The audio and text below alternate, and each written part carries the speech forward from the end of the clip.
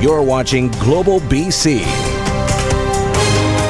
This is Global News Hour at 6. Good evening and thanks for joining us. A stunning new report released today suggests two of the biggest problems facing our province right now are caused by money laundering. The report, titled Dirty Money, confirms criminals have cleaned millions, maybe even billions of dollars through BC casinos for years. John Waugh has more on the problem and who's to blame. International organized crime. Thousands overdosing on our streets. People unable to afford a home in this province. That's been the payout for British Columbians as criminals were allowed to launder bags of dirty cash through our casinos. There was the mistaken belief that this activity amounts to a victimless crime. But that is, unfortunately, a convenient lie. The damning conclusion comes from the much-anticipated report from former Deputy RCMP Commissioner Peter German. The combined effect of years of denial, alternate hypotheses, and acrimony between entities made for a perfect storm. This video shows how BC became an international hub for money laundering. At least $100 million in suspicious cash cleaned through large casinos as far back as 2011. The epicenter of the activity, the River Rock Casino in Richmond. Stacks of drug money was exchanged for casino chips. Some of that was lost gambling, most of it cashed out clean, and then used to buy property in our hot real estate market. Nobody said no to taking this money, and that is inexcusable. The Attorney General blames the previous government, and despite knowing this report was coming, the BC Liberals did not put up Rich Coleman, then minister responsible for BC Gaming. He's in Victoria. Instead, an MLA who wasn't even a part of the government at the time. I was here today downtown, and as a member of this opposition, I said I would take those questions. Joe Hall insists work had been done behind the scenes, but how did dirty money still make its way in? Well, could we have done more? Every government will say we could have done more. German called the relationship between the BC Lottery Corporation and the under-resourced Gaming Policy and Enforcement Branch at best strained and at worst broken. We have to rely on other parties to do that work, and it appears that that's one of the gaps that occurred. German's 48 recommendations include a new independent regulator, specialized gaming police dedicated to casinos 24/7, and also targeting cash used for luxury cars, boats, and horse racing. There cannot be a weak link, or history will repeat itself. And BC cannot afford to double down. John Waugh, Global News. All right, they're talking about this in Victoria. That's where Keith Baldry joins us from now. Keith, we heard the Liberals today try to deflect the blame here, but how was this allowed to go on for so long? Well, it's not like they weren't asked about it over and over again here at the legislature, Chris. Time and again, the NDP hammered away at the BC Liberals and various ministers over this issue. Who were those ministers? Well, you saw in John's story, Rich Coleman was the minister responsible for gambling for many years in this province, well more than 10 years. Also, Shirley Bond had responsibility for it, albeit a very short time. And then Mike de Jong was the minister responsible when things really got bad in July 2015. So all this happened on their watch. They come out looking terrible, I think, in this report. I've read it. It's 247 pages long. No fingers are pointed directly by Peter German. No names are really mentioned here in any negative way, but he does have a convenient chart that shows which minister was in charge of this file during which period of time. And the unmistakable conclusion, the BC Liberals dropped the ball. Either just they wanted the money coming into government, or they just refused to admit it was such a big problem for so many years. And it'll be interesting whether it has an impact on Rich Coleman's decision on whether or not he's going to seek the mayoralty race in Surrey. He should decide that tomorrow. Certainly gives his opposition some ammunition, doesn't it? All right. Thanks. Exactly. Thanks very much, Keith. Meantime, a new Statistics Canada report shows us where foreign ownership is most popular. Ted Chernecki maps the data here in BC and explains why much of that property is held by corporations rather than individuals. Think of Vancouver's real estate market as a giant puzzle with 1,000 pieces that need to be fitted together before we see the big picture. And today, one piece of the puzzle fell into place from the offices of Stats Canada. They looked at numbered companies and could clearly see where they've been buying real estate in BC. Many people have argued that this is it. This is the big factor, the big thing driving property prices is foreign investment and corruption and money laundering, right? Well, increasingly we're seeing that that's going on, there's no doubt, but it's probably not as big a part of our real estate issues as a lot of people have assumed. Sun Peaks near Kamloops tops the list of non-resident ownership at 17%. Right behind is Whistler at 16%, and perhaps a bit surprising are the UBC endowment lands at 14%. UBC has a lot of international students. It's not too surprising that a lot of them may have parents who buy them places to live while they're studying at UBC. Perhaps a bigger issue is the 6% of Canadian-numbered corporations that own property. Yes, they are Canadian, but who knows how many foreigners also have a stake in those corporations, which is why last week the province announced a first-of-its-kind registry. To end hidden ownership in British Columbia, there are people who utilize the opportunity of corporations or trusts to be able to hide owners of land and property.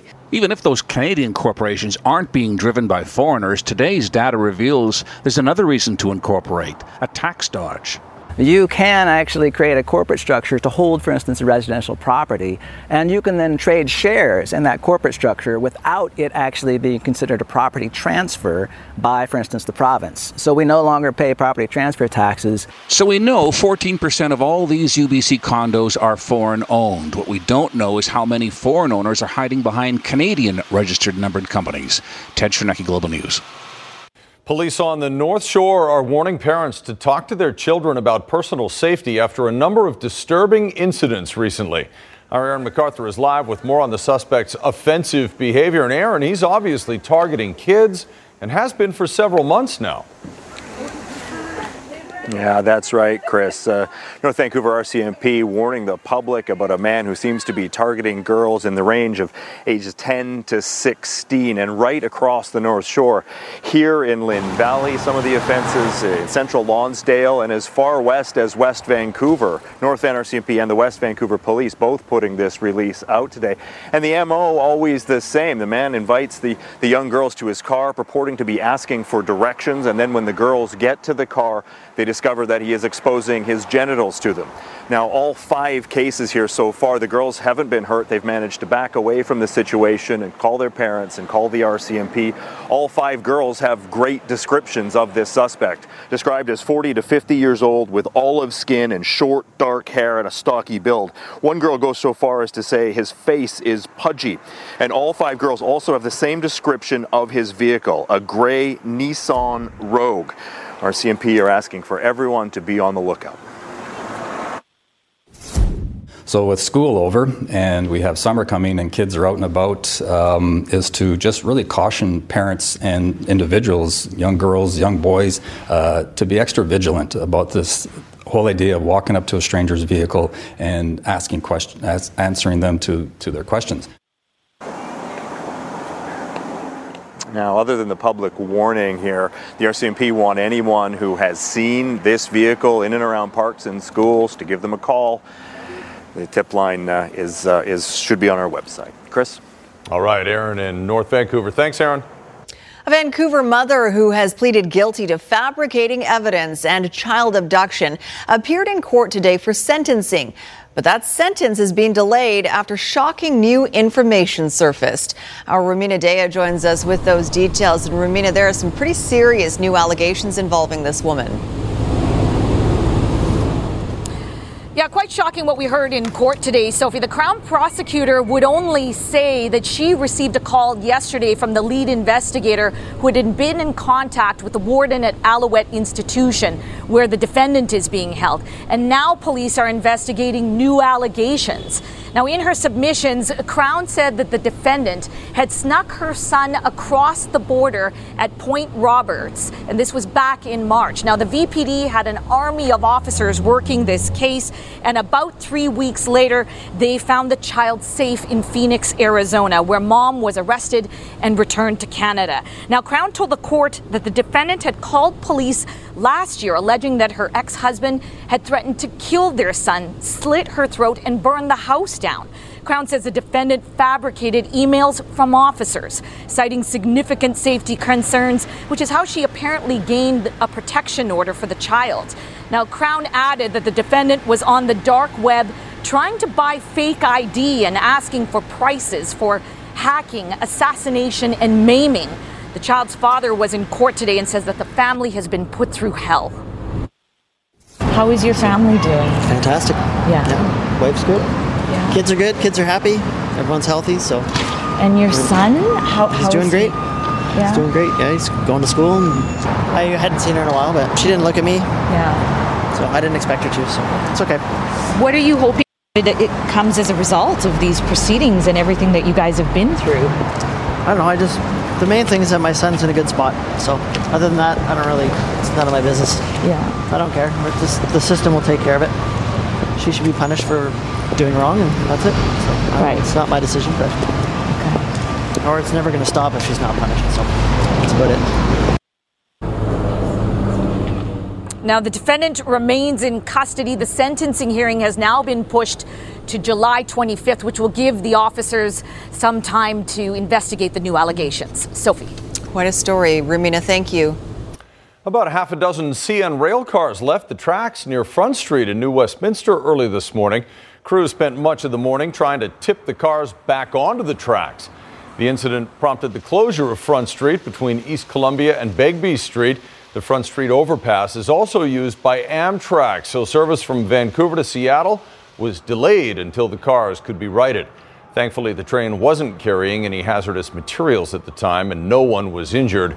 The road reopened just after 9 a.m. Questions tonight about Vancouver's affordable housing crisis and how the city is addressing the need. At issue, a proposed rental building in Kerrisdale charging above average rates. And yet the city somehow still believes it fits into its affordable housing targets. Grace Key joins us with more on this. Grace, what's the cost of the rent here? Well, the site is right behind me here, just on the corner of 35th and Arbutus. Now, the proposed rent would be $1,900 a month for one bedroom, leaving some to wonder how this fits with the city's affordable housing goals. In Vancouver's Kerrisdale neighborhood, there's a proposal for a 3-story building with 12 for-profit rental units. A one-bedroom would go for $1,900 a month and a 3-bedroom $3,700. A City of Vancouver report shows the rent is above average from comparable rentals, but it still fits in the city's affordability housing plan. Not affordable. No, not affordable. No. I mean, maybe a couple, but as a single person, it would be pretty hard to do. It is higher. It is high. But the rent is just a proposal. At the Duke in Mount Pleasant, a studio was estimated at $1,050. At move-in, it's listed at $1,700 on Craigslist. So what ends up actually being the initial rent will likely be quite a bit higher. And again, it's only the initial rent. And after that, they can charge whatever they want. Relative to the cost of buying those units, rents at that level are really quite reasonable in terms of what it costs to develop something like this. And because the for-profit, affordable rental property in Arbutus and 35th is seen as a public benefit, community amenity contributions have been waived. That's when property owners make in-kind or cash contributions for things such as parks or community centres. I think it's right that in this case the city not charge a community amenity contribution. Otherwise, the rents would have to either be higher than $1,900 a month or the project simply wouldn't proceed. It's really hard to understand how the rules around CACs are working. And we have the Kettle Bofo development breaking down over CACs. And here you have a project where they're saying there's no need for a CAC because they're providing rental housing. There will be a public hearing July 10th on this proposal. It'll be at City Hall at 6 p.m. Sophie? Grace Key for us in Vancouver. Grace, thank you. Right now, though, UBC researchers have been presented with a rare opportunity, the chance to study 2 young walruses. Linda Aylesworth explains how the beautiful beasts ended up in Vancouver and what scientists are hoping to learn. Where's your tongue? Fur seals are adorable. Very good, Aya, very good. And now at the Vancouver Aquarium's new research outpost, the public can get a look at them going through their exercises. But the real show stealers are these recent arrivals. Our amazing walruses. They are Balzac and Lakina, half-siblings born at the Quebec Aquarium, which was running out of space, and asked if Vancouver could take them on. They are like little kids. They're only 2 years old. They just had their second birthdays in May. So they're still very young animals, but they're already really big animals. Balzac weighs just a little over 400 kilos. He could grow to 2,000 kilos when fully grown. Numerous times a day, they get to show what they've learned and in turn educate visitors about their species, which is struggling in the wild. They're probably, I would suggest, the poster child for climate change, and with all apologies to the polar bear. Balzac, Dome! Dr. David Rosen was thrilled to find himself in a position to study the 7th and 8th walruses ever born in human care. Having young animals, we can track them throughout their life, but this early period is a huge gift to be able to study this under controlled conditions. Good, Balzac! The metabolic dome will allow him to better understand the energy walruses burn by measuring the gases they inhale and exhale. And that'll give us an idea of when their behaviors change in the wild. What does that translate into how much fish or how much shellfish they need? There are so many unique and fascinating things to know about walruses, like their remarkable sucking ability. They can suck a clam right out of the shell, and when we're feeding these animals, you can just feel them sucking the food away from you. And then there are those iconic tusks, just coming in and capped for their protection. As a scientist, you're not supposed to have favorites, and you're not supposed to talk about charismatic animals. And so I won't mention that the walruses are probably the most charismatic animals I've worked with in a long time. Linda Aylesworth, Global News. Metro Vancouver's newest dining experience is officially open, although acrophobic foodies might want to avoid it. Yeah, it may not be the best idea for those who fear heights. Dinner in the Sky serves customers gourmet meals 45 meters above North Vancouver's waterfront. They offer brunch, lunch, happy hour, and dinner, and feature local ingredients along with BC beer and wine. The soaring experience requires deep pockets, though. Dinner for two starts at $800. Was that local celebrity chef Ned Bell I saw? I believe it was. Well, we've all heard of vacation disasters, maybe even experienced them, but what about real disasters while on vacation? Ann Drua is here now with some tips on how to avoid getting caught in a natural disaster on your summer trip. Ann? Yeah, hard to avoid, but there are some precautions you can take. Thanks, you too. While flooding and forest fires are difficult to predict, there are some things you can do to be prepared before hitting the road. Road trip planning is key here. Do your research when considering destinations and avoid areas that may be at high risk of fires and flooding. When booking accommodations, ask about cancellation policies in case you need to make those last-minute changes. Prep your vehicle, make sure it's tuned up and checked out by a mechanic at least 2 weeks ahead of your trip in case repairs are needed. You'll be relying on your car or truck while on the road, and it will also get you out of an emergency situation. Track emergency information. Follow Drive BC on Twitter or use their mobile site for highway conditions and road closures throughout the province. BC Wildfire Service tracks current wildfires and fire danger ratings. Emergency Info BC tracks active provincial emergencies, including flooding, evacuation alerts, and orders. If you end up finding yourself stuck in a wildfire or flood zone, being informed and being aware of the current situation is really important. So start checking online and scan local news to get important local information, and make sure that you follow the instructions provided by emergency services. Good idea to take a printed map with you in case GPS or other navigation tools stop working. That old school solution could save you. And if you have a consumer issue for me, there's my email address at consumermatters@globalnews.ca. Have a good trip, everyone. Thanks, Ann. Well, even though it is reaching near epidemic levels in Canada, Crohn's is still one of the least understood diseases. A Quebec man who lives with it every day wants to change that, and he's pedaling across the country, starting in Victoria, to do it. Kylie Stanton reports. With his legs pumping, he picks up speed. You'd never know this 30-year-old ultracyclist has been suffering in silence. You know, every day I have to deal with this, and people don't notice it, but it's really painful.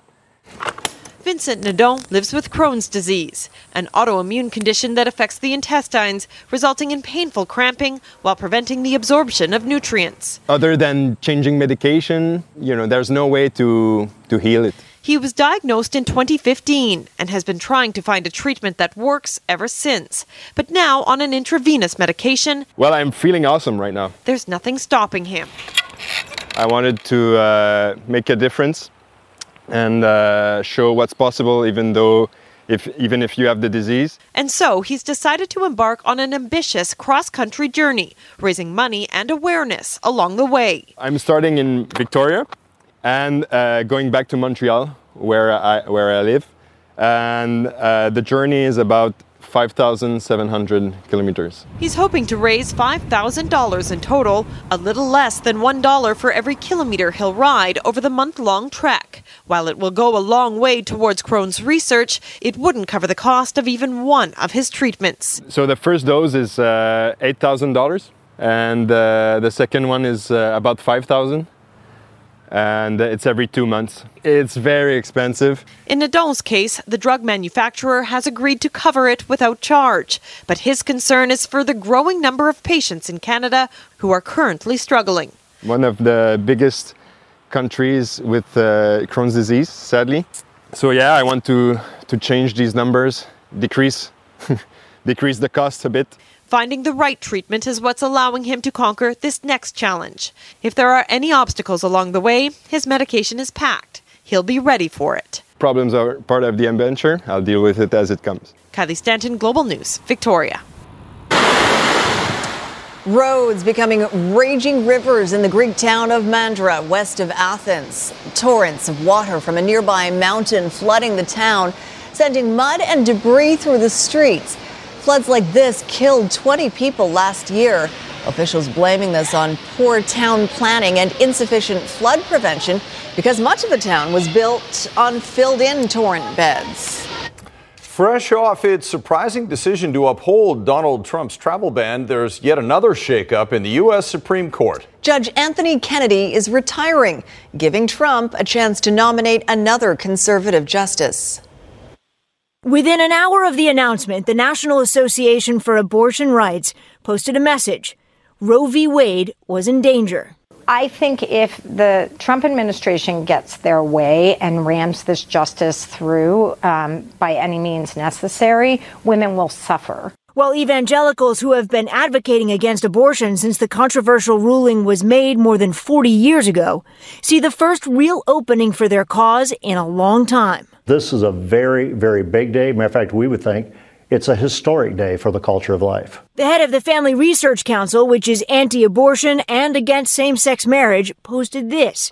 Justice Kennedy's retirement will turbocharge the evangelical vote.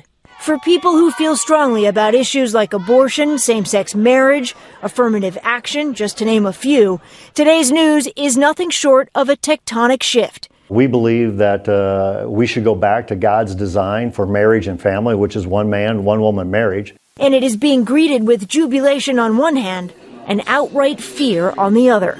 This puts the LGBTQ community in square shot of having a lot of our rights rolled back. While the Legal Defense Fund, a branch of the NAACP, took to Twitter, predicting that a solidly conservative court would have an enormous impact on civil rights and undermine progress made toward greater racial justice and equality. Tonight, some Supreme Court experts are calling Kennedy's retirement the ultimate rally cry. And the cry is loud on both sides. Stephanie Gosk, NBC News, New York. The controversial father who created the Jackson family dynasty has died. Joe Jackson formed the Jackson 5 in 1966, and 2 years later, Tito, Jackie, Jermaine, Marlon, and Michael signed with Motown Records. They are one of the most successful R&B groups of all time. Jackson later helped launch and manage the solo careers of both Michael and Janet. But he was also criticized heavily for being too harsh on his children, admitting he often disciplined them physically. Jackson passed away Wednesday after a battle with cancer at the age of 89. A video of a powwowing toddler is going viral, and it's no surprise as to why.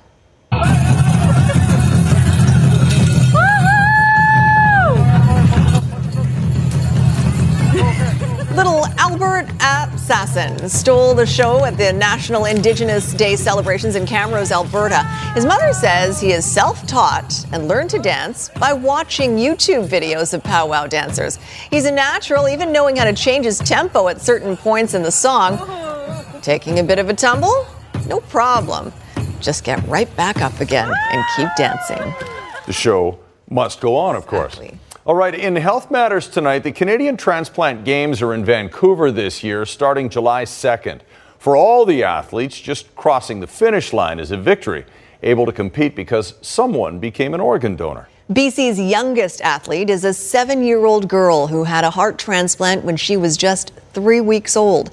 Addison MacArthur is planning to wow the crowd, especially the mother whose daughter's heart saved her life. On your mark. Training is important. Go. Especially when you're heading to the Canadian Transplant Games. Go. 7-year-old Addison MacArthur will be competing in 3 events. Yeah. Watching her work out, it's hard to believe she almost died before she was even 1 month old. We are here. Look how far she's come. And it's hard to believe that it's happening. When Addison was 3 weeks old, Elaine noticed she was cold. Her lips were blue. She wouldn't eat. A trip to emergency turned into an ambulance ride to BC Children's Hospital with a shocking discovery. Addison had a heart defect that couldn't be repaired. Her heart was almost in complete failure. Her only chance to live was a transplant. Within 48 hours, a donor heart was found. Addison was the first infant in BC to receive a heart transplant. All right, going down. For pediatric heart transplant patients, overall survival at 10 years post-transplant is about 65%. It was kind of this goal. One day we'll go compete at the transplant games. Tell me about your medicine. A heart transplant isn't the end. There is medication twice a day. Drugs with names most adults can't pronounce. Tacrolimus and MNF. It isn't a cure, but it's a damn sight better than the other option. Part of having a transplant is regular visits to the transplant clinic. A right heart, left heart. Making sure the drug cocktail is right, keeping rejection at bay. I knew her as a newborn, and this is why we transplant, so that she is having a good life. This won't be Addison's first games. She's been to the World Transplant Games twice. First in Argentina, then Spain. But these games will be different. Watching from the wings will be the mother whose daughter's heart beats in Addison's chest. Having her donor mom, Felicia, be able to see her compete will be just really incredibly special. Thank you. I know Felicia's really excited to be able to be part of that and to see sort of the legacy that her daughter's life has been able to continue. Lynn Collier, Global News. And we at Global are so happy to see Addison running around. 2 familiar faces in that story too. Aaron MacArthur, of course, and Elaine Young. So. Cause my flow is sick and my rhymes are hella hurtful. Leave you looking like a puppy from my late night infomercial. Or not. Whatever song we choose to write. I don't know. No, Sarah McLachlan isn't launching a new hip-hop career. It's part of a funny video announcing a contest on the online platform Omaze to benefit her School of Music. Until August 14th, every $10 donation is worth 10 tickets for a chance to spend a day with McLachlan. The winner can also write and record a song with her if they want. The Sarah McLachlan School of Music provides free music programming to at-risk youth in Vancouver, Surrey, and Edmonton. The story behind this surprise drop-in an Edmonton convenience store after the forecast. Beautiful night to be out at Rocky Point Park. That's where Christy Gordon is. I believe within a stone's throw of some breweries as well, if I know the area, Christy.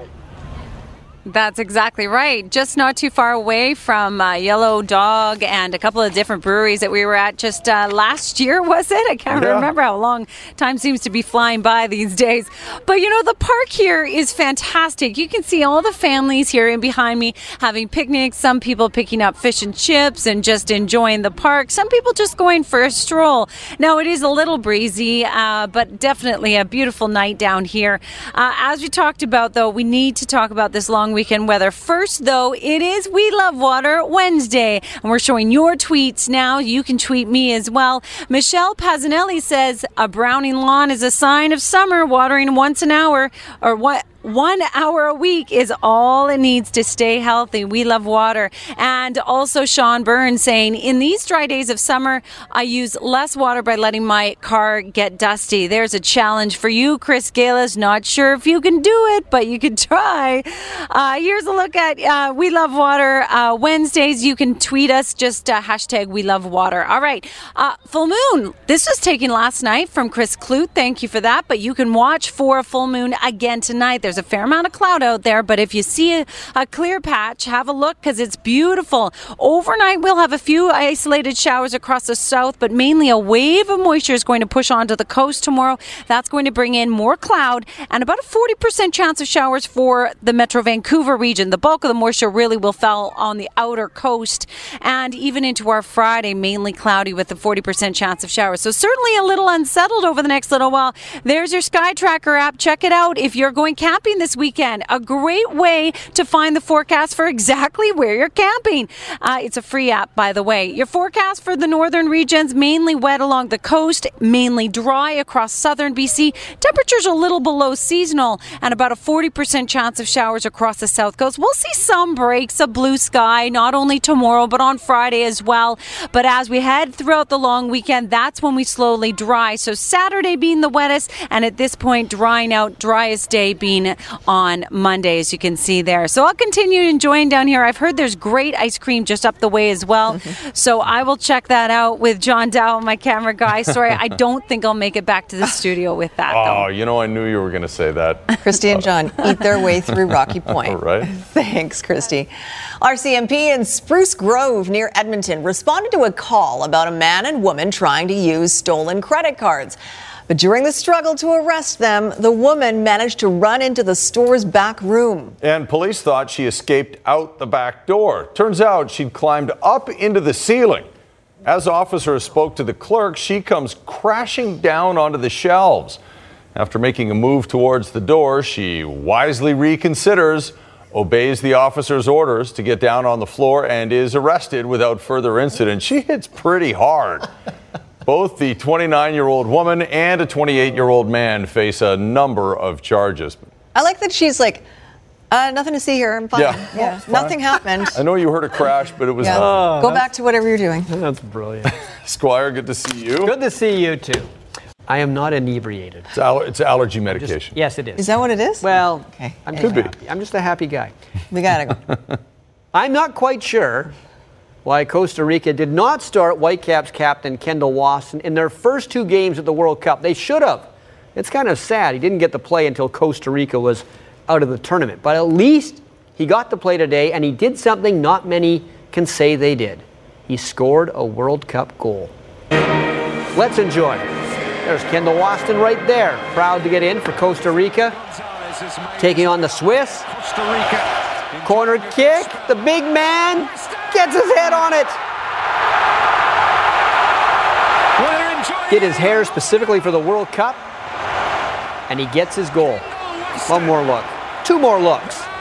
See, this is why I don't understand why they didn't play him. He's great on the set pieces. His goal put Costa Rica in the World Cup. We've seen him do this for the Whitecaps. 2-2 final. Good for you, Kendall Waston. Well. In 2010, Italy, the defending champs, were knocked out in the group stage. 2014, Spain, defending champs, knocked out in the group stage. 2018, Germany, defending champs, out in the group stage. Kim Young-gwon scoring for South Korea in the 93rd minute in extra time. So many goals scored in extra time. And then this one. They basically pulled the goalie. 2-0. Germany's out. I know. Well, they've won 4 World Cups, so, you know, they can think about that. Still a hard square. I know. So Mexico, From distance, he goes back to Berg. these 2 games are going on simultaneously, and Mexico's thinking, well, there's no way Germany's going to lose to South Korea, so we have to beat Sweden. But Sweden beats them. Ludwig Augustinsson with a goal there, and then Andreas Granvitz with this penalty kick goal, but then the Mexicans found out South Korea did them a huge favor. If I'm a South Korean, I'm going to Mexico on vacation, you won't have to pay for a thing. Good idea. They will love you in Mexico. Brazil and Serbia. Winning, you're in, Brazil. Paulinho. 2-0 for the Brazilians in this one. Brazil take the lead. So, let us take a look at some more matchups. No Germany. Brazil gets Mexico in the first knockout round game, and Brazil would be a heavy favorite there. And the Swiss and the Swedes will meet on July the 3rd. Penalty kicks have been a big part of this year's World Cup. I count 18 goals scored through PKs.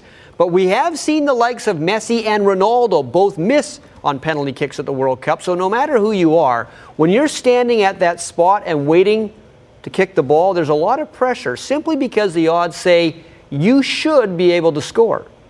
And how about this? Lionel Messi stepping up. Odds are that 7 out of 10 times when a player strides to the spot and takes a penalty, it's going to go in. But as we've witnessed time and time again, the odds don't always play out as expected. Messi put Argentina in front. He missed it! Definitely it's not as easy as you think it is, but there's different penalty kicks, you know, and right now watching the World Cup, those penalty kicks are in a different stage, and it brings on a lot of pressure on the kicker, more than the goalkeeper, I'll say. And I have to be honest, there's guys taking penalty kicks, which I know I will be thinking about, you know, my nation, my country, the 50,000 in the stadium and all that. Moment in this first game. And it's been saved. It's a fantastic stop. When it comes to taking penalties, it's easy to assume everything favors the player on the spot. And really it should, considering the penalty taker is a mere 12 yards away from a target that appears to be the size of a Costco warehouse. Aguero rolls it in with such composure. It's one that there's definitely more pressure on the kicker than there's the goalie. I mean, statistics will tell you that you should be able to convert those more times than not. So as a goalkeeper, you do your research on the player, you look at their tendencies of where they've gone in the past, and at the end of the day, you're going on gut feeling and just kind of what you see, and you're hoping you can make a save. And you also get a defender or midfield player in his ear trying to talk to him about other nonsense things that tries to put him off, and that's what happens. If you're standing there just right now in your soccer skills, they put you there, say you have to take this penalty or you don't work for the next 6 months. There you go. That's the situation there. That's what the situation the guys are going through. All right.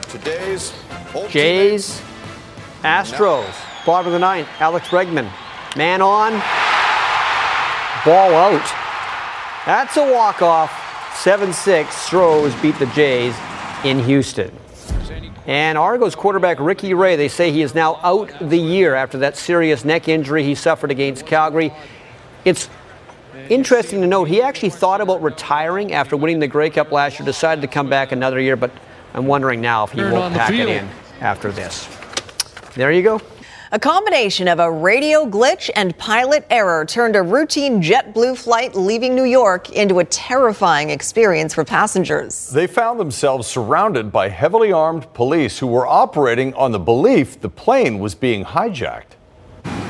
The coded message from the JetBlue pilot to air traffic control: hijacking in progress. Going to check out the aircraft right here. Copy. Within minutes, police had the plane surrounded. Stunned passengers told to put their hands up. If everybody had their hands up, made a pretty dominant presence. While the pilot assured passengers it was all a miscommunication, a heavily armed SWAT team boarded the plane to make sure. It was scary because it's never happened to me before. One passenger taking to Twitter, "My worst nightmare. Honestly thought we were going to die. I'm alive." JetBlue 1623. It all started when JetBlue Flight 1623 lost contact with the tower while taxiing for takeoff. Once you're on top of your monitor tower, 123.9. Everybody's waiting for you. Unable to communicate, the pilot meant to type in and transmit a 4-digit code that he was having radio problems.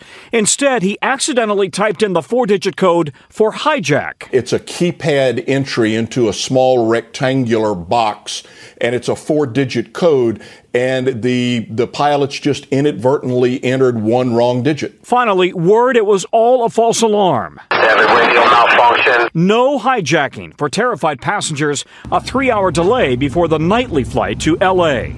Tom Costello, NBC News, Washington. Crazy. It's 1 digit off. Yeah. Maybe they're going to revisit that. Yeah, you want to. in the next that should memo. be very, very different. All right. Are we heading back to Christy? I think we are back to Rocky Point Park. Let's do it. There Did she you nearly is. forget about me? How was the ice cream? I haven't had it yet. Oh. I'm waiting because it would make a mess otherwise, and I'd make a fool of myself. What a great evening down here. We had people flying kites, and behind me, lots of families, and as you mentioned, the brewery's not too far away. Maybe I'll go there instead of getting an ice cream, actually, guys. You should do both. But a great evening down here. What about an ice cream beer float? Is that a thing? Do they make a beer-flavored ice cream? They must. Probably, somewhere. They All must. right. Thanks, Christy. Enjoy it down there. Thanks for watching. Have a good night, all.